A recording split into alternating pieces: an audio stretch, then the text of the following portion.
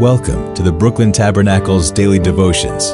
Now, here is the senior pastor of the Brooklyn Tabernacle, Jim Cymbala.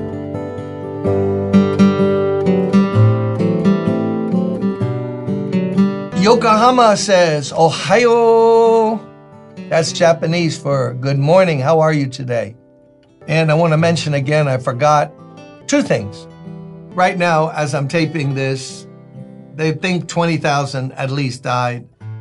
You're going to have a new number by the time you see this from the earthquake. Visit the Brooklyn Tabernacle website. We've got, look for giving, and there's a special Middle East earthquake fund. We've got Christian contacts over there who can get every dollar, every penny of every dollar, no administrative fee. Every penny, every dollar is going to go, blankets, tents, whatever they're needing over there. If you want to be a part of that giving. We need money here to keep up support of missionaries and our overhead and repairs on the building. But did you know what? If you give, it shall be given back to you. I found that true from God's word in my own life, my wife and I, in this church. Do things that don't have a payback except God's payback. Takes faith, but it's more sure than the sun coming up tomorrow. Also, the Fan the Flame Conference, April 21 through 23. Pastors, leaders, wives, deacons, elders, serious Christians, missionaries, prospective missionaries. You just come, sign up. Hundreds have, and you join us here in beautiful, downtown, sunny Brooklyn. No place like it. So now we're reading in 2 Peter 3, and we're talking about the scoffers who mock and say, hey, where's his coming? And Peter reminds them, the present heavens and the earth are being reserved for the day of judgment and the destruction of the ungodly. Not the annihilation, the destruction in the sense of a day of punishment, which will be eternal in nature. Oh, I don't want to hear that. Okay, the sky is made of cream cheese. How do we live? Do we want reality and truth, or we just want to believe what we'd like to believe? Like gravity, that's going to happen whether you believe it or not. The day of judgment is going to come. Thank God we're Christians. Praise God. Verse 8, but do not forget this one thing, dear friends. With the Lord, a day is like 1,000 years, and 1,000 years are like a day. Now, that's a famous verse that puzzles most of us. What is he trying to say there? With the Lord, because he's saying just because this hasn't happened yet, don't think the Lord forgot, is late. The Lord's never late. But he's saying you have to realize that just like God's thoughts are not our thoughts, his ways are not our ways. Don't forget this one thing. With the Lord, a day is like 1,000 years, and 1,000 years are like a day. And that's an interesting verse because God doesn't exist in time. God is eternal. When his day of judgment comes that Peter is referring to, there will be the end of time. No end. A thing we can't even imagine because all we've known is time. We were born on a certain day. This past 21 years old at a certain day. You know, the people walked on the moon in 1969. Everything's date, time, and all that.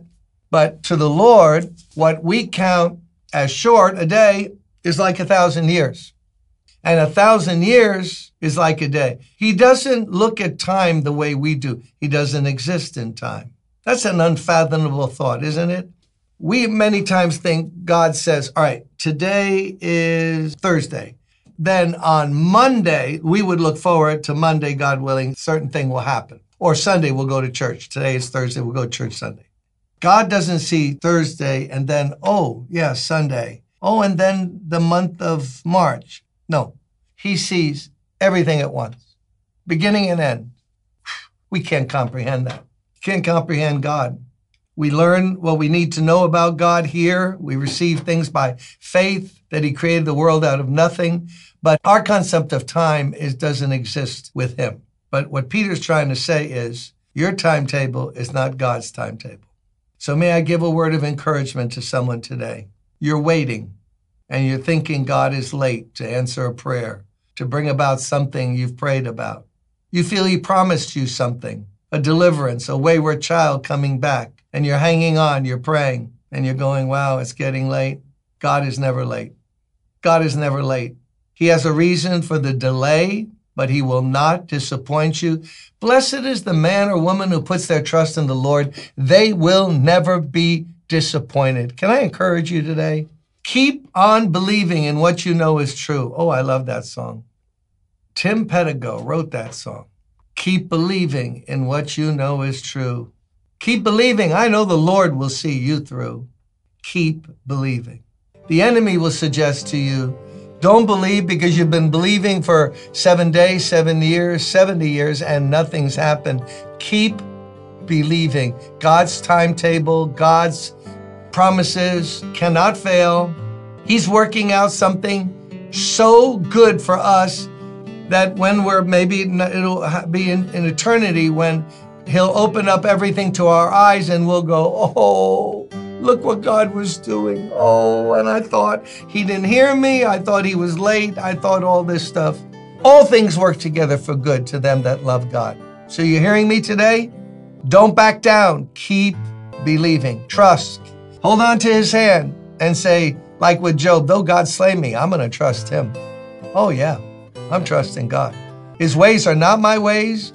His thoughts are not my thoughts, and his timing is not my timing, but he's the same God when I didn't know him, sent his son to die for me.